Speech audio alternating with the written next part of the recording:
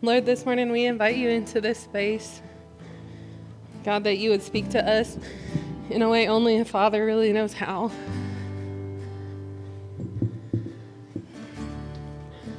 God, I pray that today would be a time when we can lean in closer to you.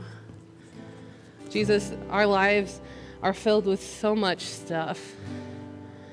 So many things to do, so many people to see, so many conversations to have, and also to avoid. Lord, but in this space, we are not avoiding a conversation with you. Lord, we want to hear your voice. God, we want to read and learn your truth. Jesus, would you allow us, would you help us to do that today? God, we pray specifically for Karen Odom this morning. God, for healing of her back. Lord, we pray that she would find relief and restoration. Jesus, we ask that believing that you are the ultimate healer. Jesus, that you're the greatest physician. God, and the truth is that you want to heal us. Lord, you want to show up in those moments.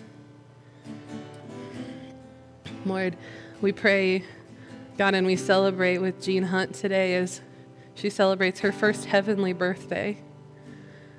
God, I pray that the cake is great. Lord, that the celebration is joyous because it's with you. Jesus, and on this side of heaven, we pray for her family and for her friends. Lord, it doesn't feel as joyous today.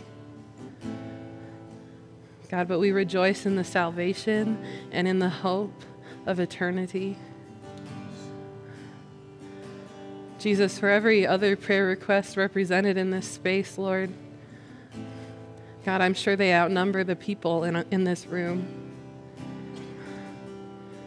Lord, we lay our burdens at your feet, knowing that you are capable and willing to carry them. Holy Spirit, we invite you in, and we ask for you to move, knowing that requires for us to listen. Jesus, would you be about Anchor today? It's in your precious and holy name. Amen. You can have a seat. Well, good morning. We are starting a new sermon series this week, so I'm pretty stoked about. Been waiting. Ba-doom. Also, my introduction today is to ask you this one very simple question, and that is, have you ever walked in on somebody watching a television show or a movie before? We all have, right? Have you ever walked in like 30 minutes before the end of the movie? Okay. Listen, what do you do in that moment? See, what you do in that moment for the person that's sitting on the couch enjoying that movie shows a lot about you, I think. My mom was notorious.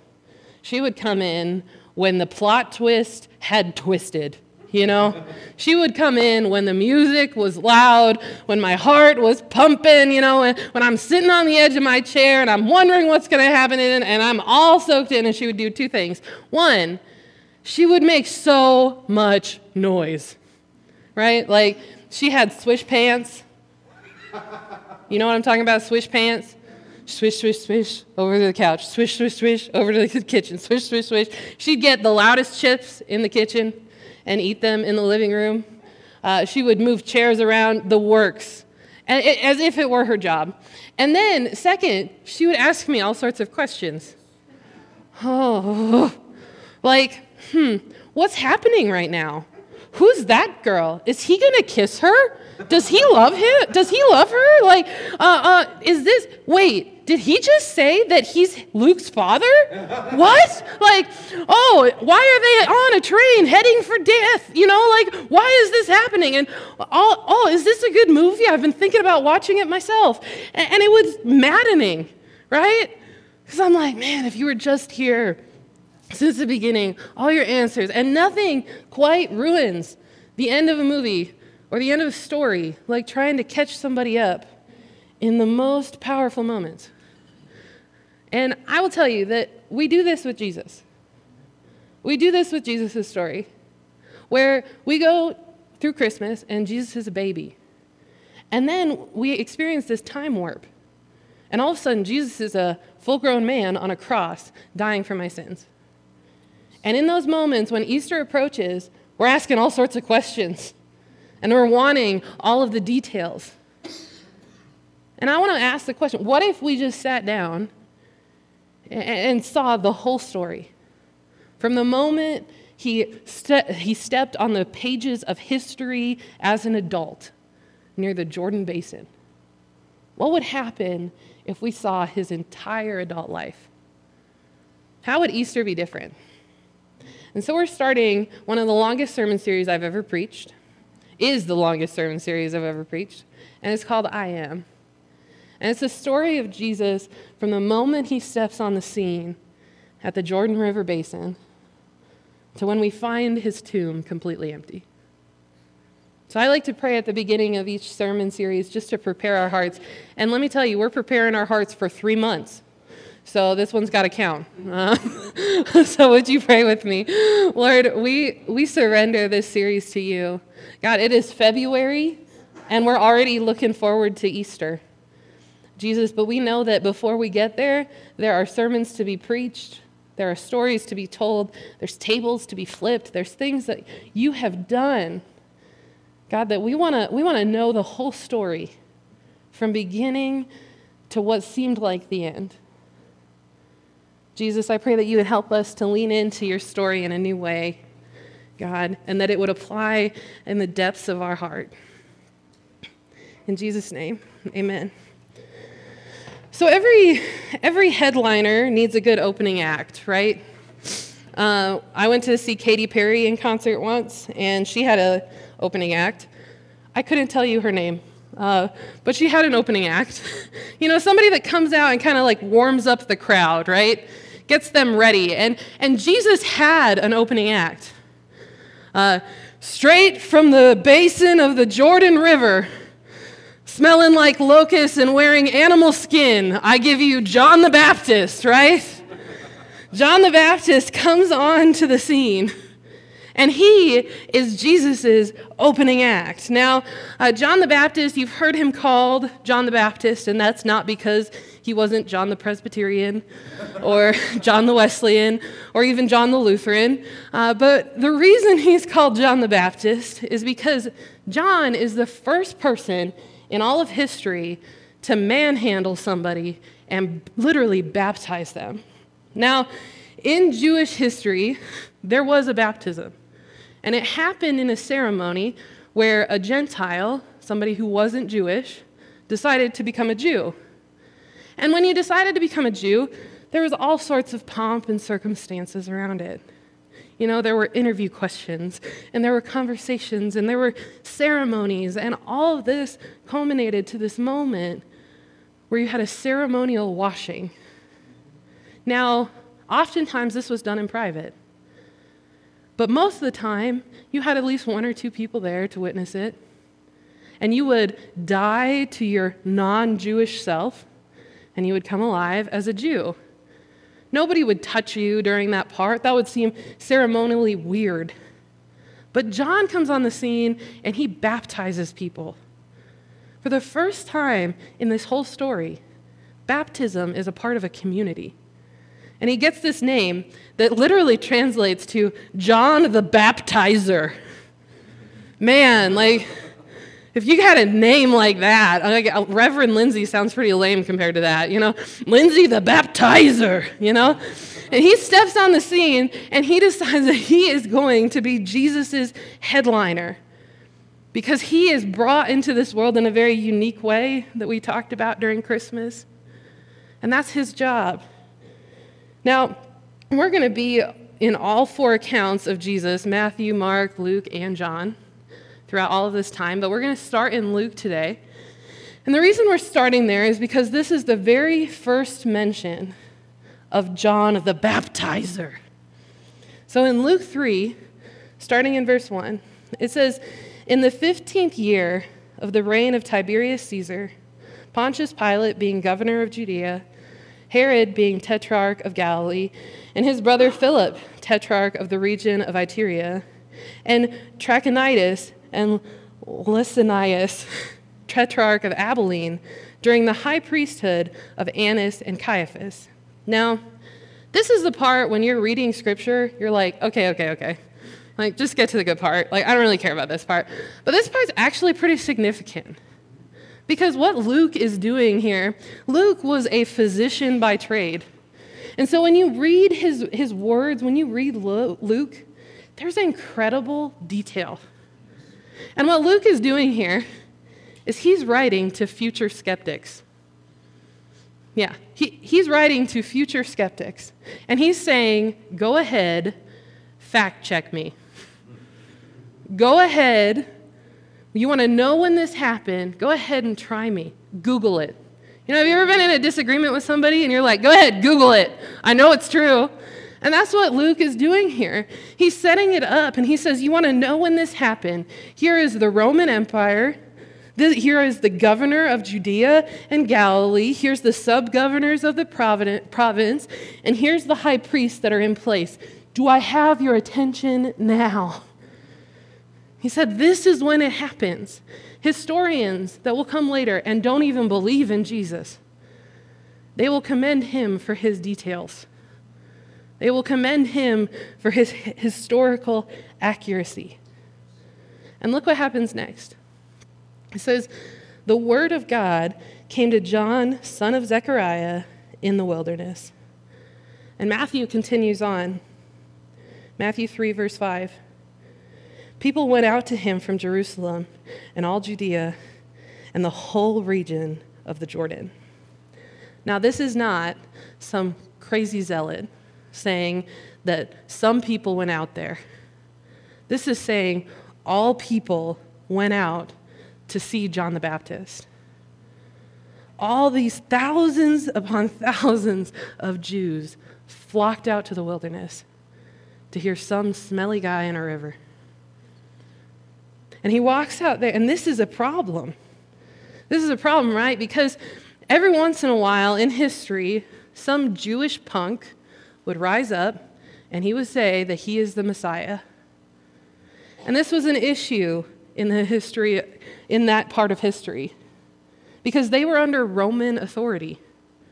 And so whenever these messiahs would rise up, they would call their people to action, and a lot of time it had to do with Roman taxes. And when the Jews got out of control, the Roman government would come in and they would say, if you can't control your people, we will. And when they said that, it meant bloodshed. And so when the high priests and the authorities hear that thousands of people are walking out into the desert to meet this man, this is trouble. This is, oh no, it's happening again. And I can't see that happen again. And it wasn't just his teaching that was a problem. Verse 6, and they were baptized by him in the river Jordan, confessing their sins. Now, you and I, we read this in our English Bibles in 2020, and it doesn't seem that confusing, right? They confessed their sins and they were baptized. But at that time, it would have been radical. To confess your sins during that time, it was a sophisticated system where you would find certain authority to confess your sins to, where there was a process to go through, where you would find an authority figure and they would tell you the loops that you would have to jump through in order to be made right with God. This guy's not even in the temple, and he's receiving confession. And then it says that he was baptizing them.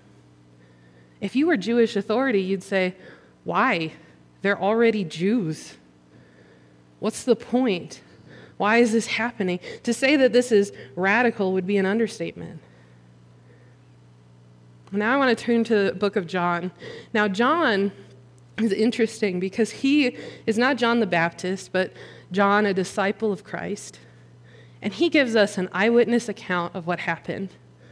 but it's years after the fact. So picture like an old man sitting in his study, recording all of the things that he experienced when Jesus was alive.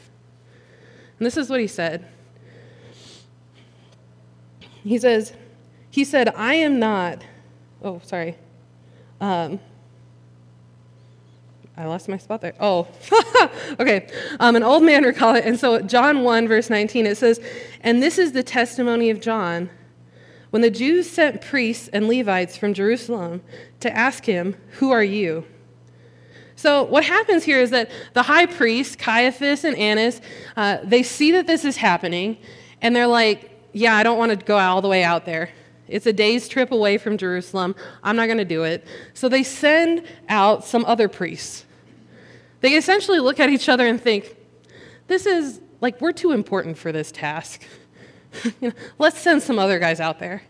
And so they send some lesser important priests out to see John the Baptist and to see what's going on. And they say, okay, look, make an appointment with this guy, talk to him, ask him what his deal is, and then we'll go from there. And then come back and you tell us what he said. Verse 20, it says, he confessed and did not deny, but confessed, I'm not the Christ. And we get this picture that John is standing in the river, he's preaching, he's receiving confession, he's baptizing, and he sees these priests come his way with their tassels, with their authority, with their outfits, with their garments, with the way they smell, with the way they look, the way the crowds are parting. And before they can even make their way close enough to Jesus, or to John the Baptist, he's like, I already know what they're going to ask. I'm going to beat them to the punch. And he says, I know what you're going to ask.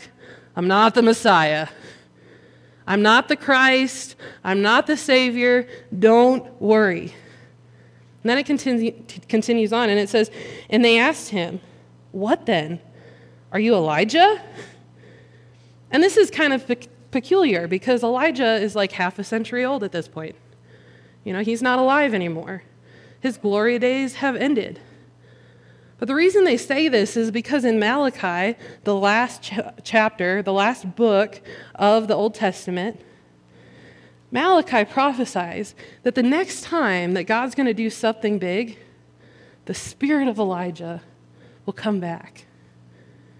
And some people and some Jews even believe that it would be a reincarnated Elijah himself. And so they say, you're not the Christ, so are you Elijah? It continues on. It says, he said, I'm not. Are you the prophet? And he answered, no. So they said to him, who are you? We need to give an answer to those who have sent us. What do you say about yourself? Essentially, who do you say you are then? And I like that they say, we need to give an answer to the people that sent us. Listen, John the Baptist, I just got a boss I got to report to. You know how it is. Got to go back up on top of that hill. I got to give him an answer. You just got to give me an answer, dude. And they're just tell me these things. And they say, what are you saying about yourself? Come on. Level with me here, Johnny. This is awkward. You're hearing confession. That stuff's done on the top of the hill at the temple. That's weird. You're baptizing people. That's abnormal. What are you saying to them that brings them all the way out here? This is what he says. He said, I am the voice of the one crying out in the wilderness, make straight the way of the Lord, as the prophet Isaiah said. In other words, get ready. I'm just the warm-up act. Get ready. I'm just the one preparing the way for he who is coming. And the people who already recognize him, who already sense something, they're being baptized, so they are ready. The subtext to his statement is that something greater than that temple on the hill is coming. Verse 24. Now they had been sent from the Pharisees. They asked him, then why are you baptizing if you're neither the Christ, nor Elijah, nor the prophet? Have you ever asked somebody, have you ever gotten really mad and said, where do you get off? right? That's what they say. They're like, where do you get off baptizing people? You have no authority. There was no ceremony. There was no somebody backing you up. There's nothing. You're not a prophet. You're not Elijah. You're not the Messiah. Where do you get off doing this? He says this, John answered them, I baptize with water, but among you stands one you do not know, even he who comes after me, the straps of whose sandals I'm not worthy to untie. And John does what John does, and he skirts the question completely.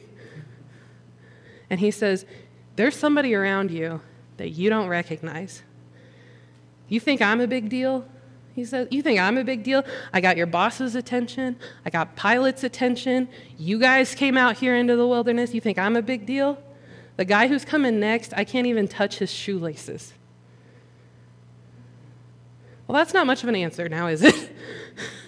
And so the priests have to go back, and they have to report to Caiaphas and Annas who this guy is, or rather, who he's not, you know? They don't really have much to give them. And so they go back and they say to Caiaphas and to Annas, like, this is what he said he's not. I don't know what he is, but this is what he said he's not. And I'm sure Caiaphas and Annas, they look at each other and they groan and they sigh and they think, if you want to get something done right, you got to do it yourself. And now I'm going to have to go take a day's trip out to the Jordan River Basin to go see this random guy in the wilderness. And so this is a really bad decision. Like, just a side note, this is a really bad decision on their part. Because what more can you do to give somebody press and to validate their movement than have the high priests of Israel go out into the wilderness? These people don't even leave Jerusalem. But they're going to do it. So they get all packed up. And this isn't just a couple of guys and a donkey, you know. These are the high priests. This is a caravan. This is an entourage. This is camels and tents and food and servants and clean people out in the middle of the desert. And they get all ready. They have to wake up in the early morning so that they can get ready and head out. And all to see this John the Baptizer. And so they make their way out into the wilderness. And I imagine what happens is that John looks up on the hillside, and he sees this caravan snaking down the hillside, coming towards his baptism service. All the pomp, all the circumstance, people are stirring. The crowds are parting. Some folks fall to their knees in reverence. All of this hustle and bustle happening, breaking up his baptism service. And imagine that moment as some of the cleanest people, physically and spiritually, in the world, had their hair all slicked back, had their garments, had their oils, had their fragrances, had their servants, as some of the cleanest people in all the world make it down to John the Baptist. Overgrown beard, locust breath, animal skin clothes, standing in a river. Look what happens, Matthew 3, verse 7. But when he saw many of the Pharisees and Sadducees coming to his baptism. Now, just pause here for a second. Pharisees and Sadducees, they don't even get along. And we'll talk about them later in this series, but they don't even get along, but they have rallied together because that's how annoying John is. Okay, they don't even agree. And before they make their way, they say, it says, coming down to his baptism, he said to them, and he says this to them before they can make it close enough to have a private conversation. You brood of vipers! Who warned you to flee from the wrath to come? Bear fruit in keeping with repentance. And a hush, no doubt, falls over the crowd, right? Nobody talks to these guys like that. Their full-time job is to be good, you know? Like, if God's going to do something, these guys are the ones that should know about it. And he looks at them knee-deep in baptismal river, and he goes, "You brood of vipers." To put it in like our context, you group of snakes. And these people, these guys, they are culturally law keepers. And he says, "You are law breakers." He says, "I know what's inside of you." And he continues on with the best burn ever. Can we go back to that verse? I want you to see it in the text when I read it. He says, "Who warned you to flee from the wrath to come?" See, what it looks like is that people are coming to get baptized. And so is this group of vipers. And he thinks, how dare you come and think you're going to get baptized? And he says, "Bear fruit in keeping with repentance." Now, that's like 5 or 6 words. That is a sick burn, let me tell you. Like, this is when you say, like, "You need some ice for that burn?" Like, this is bad. Because he says to them, he says, "Bear fruit of repentance." He says, "Don't tell me you did some secret magic prayer in the privacy of your own temple. Don't tell me you sacrificed whatever. Show me with your life. Bear fruit that you have changed." Yikes. Yikes.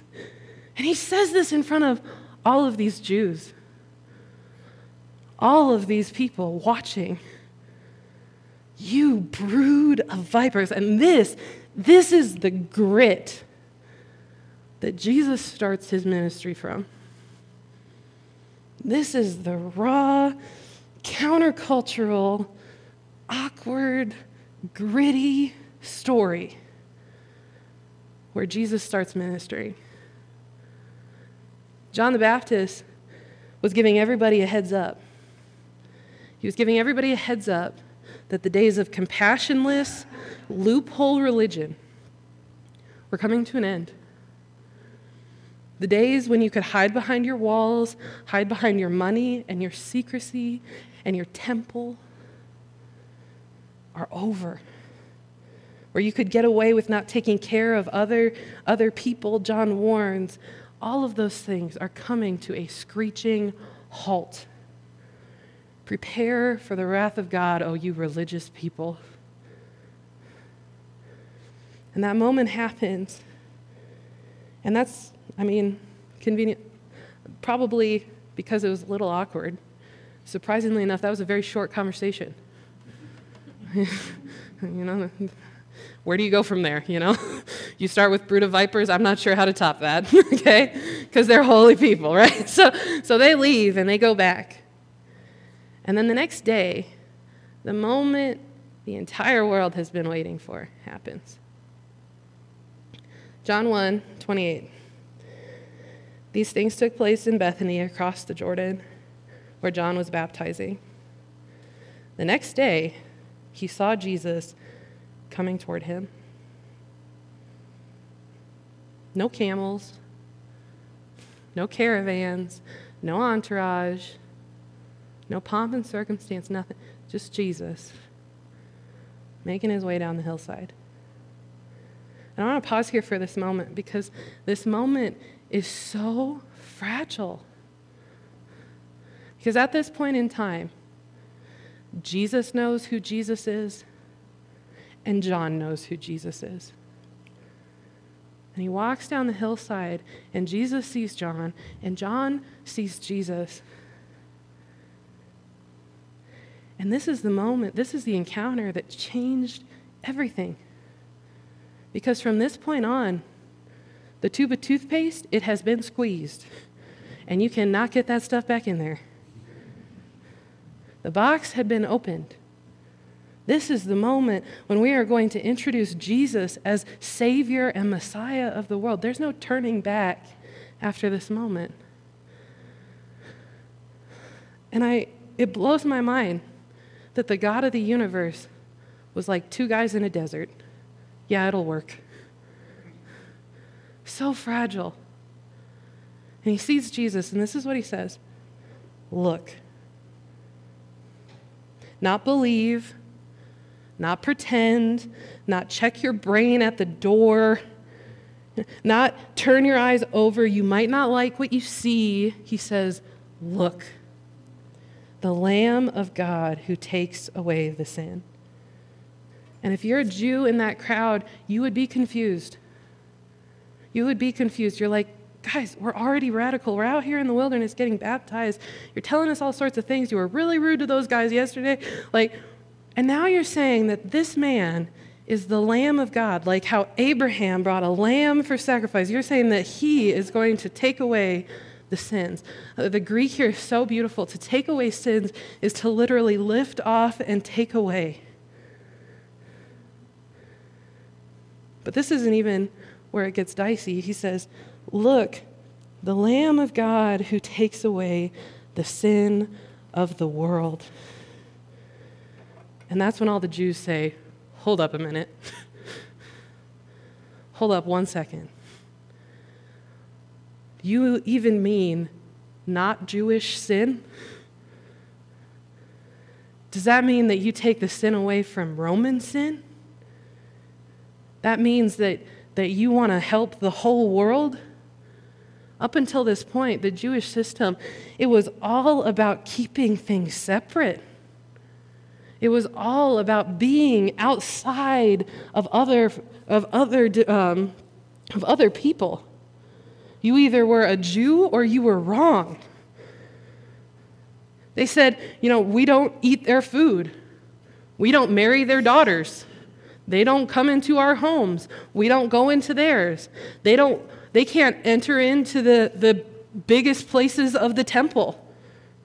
It is us versus them. Our whole history is marked by oppression from outsiders. We are waiting for a Messiah like Joshua who's going to get rid of the enemy.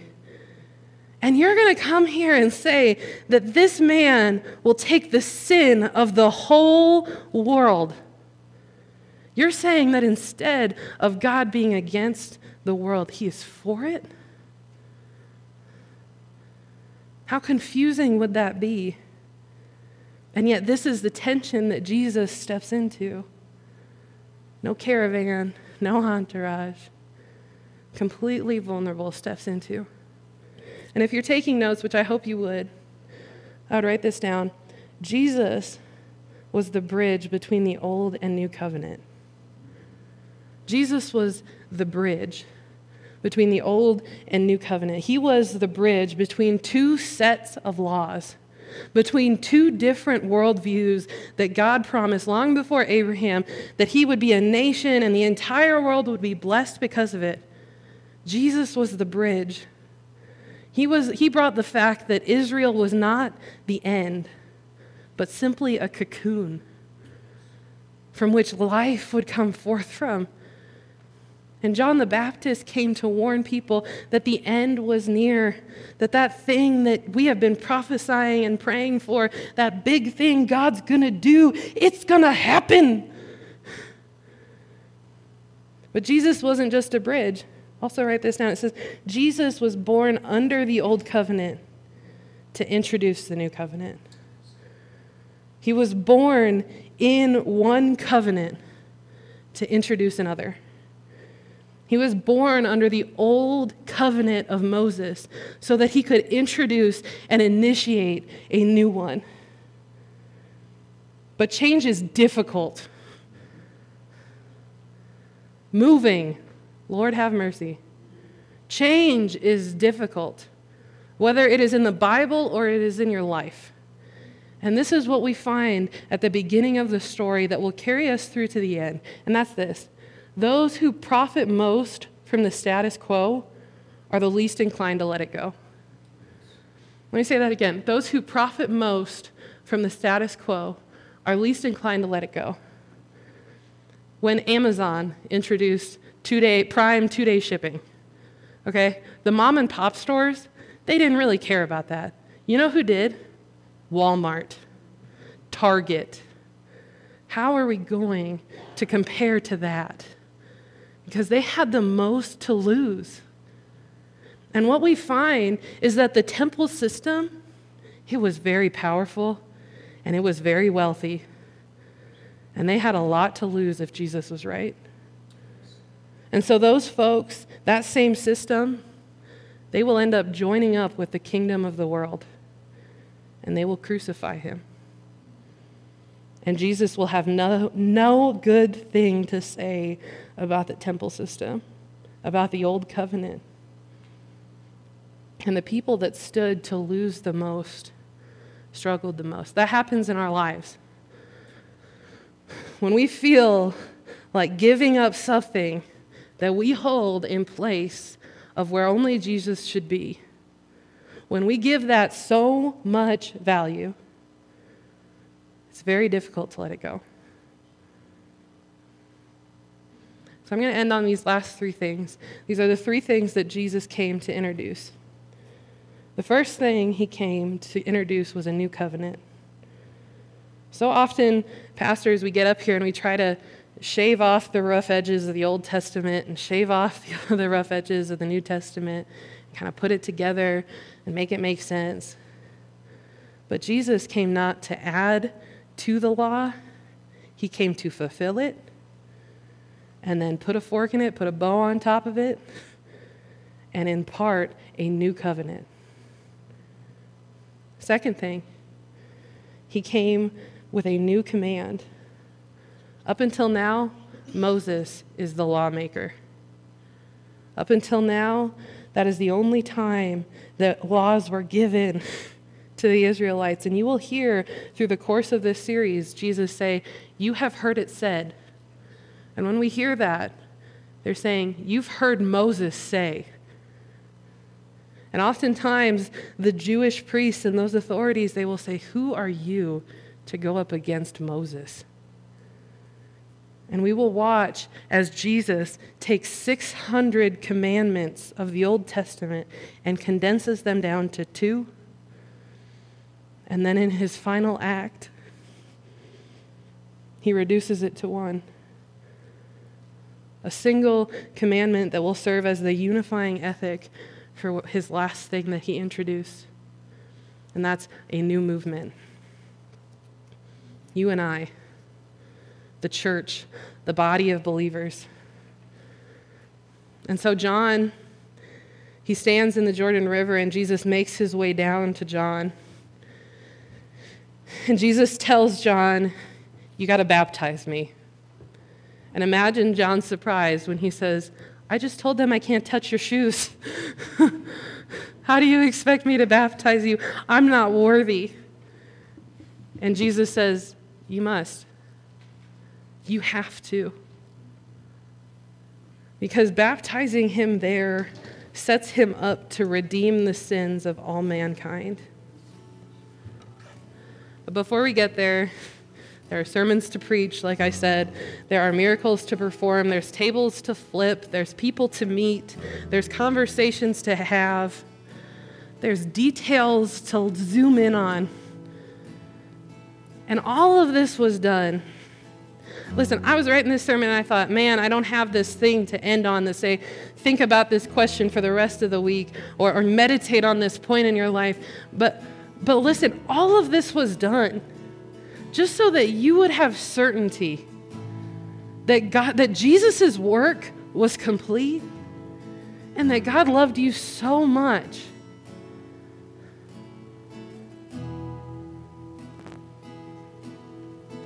That God loved you so much that the greatest plot twist that life has ever experienced, he did.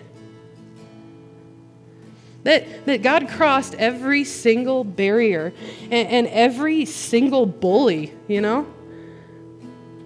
That he took on a system that was broken just so that he could have a relationship with you. And it started in this moment. It started with a guy in a river and a Messiah that did not look and did not fit the part. Would you pray with me? God, we are in awe of who you are. Lord, I'm in awe of the fact that you love us so much. That all of this was worth all of us.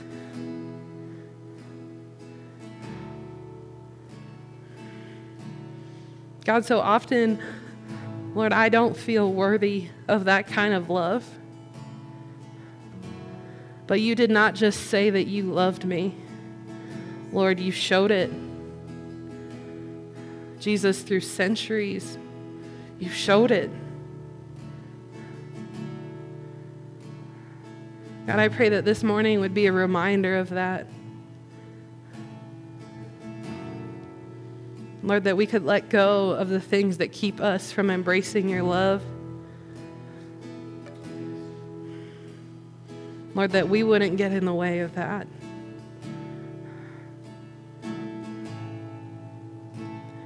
I've asked the worship team to sing How He Loves this morning. If you'd stand and worship that love with me.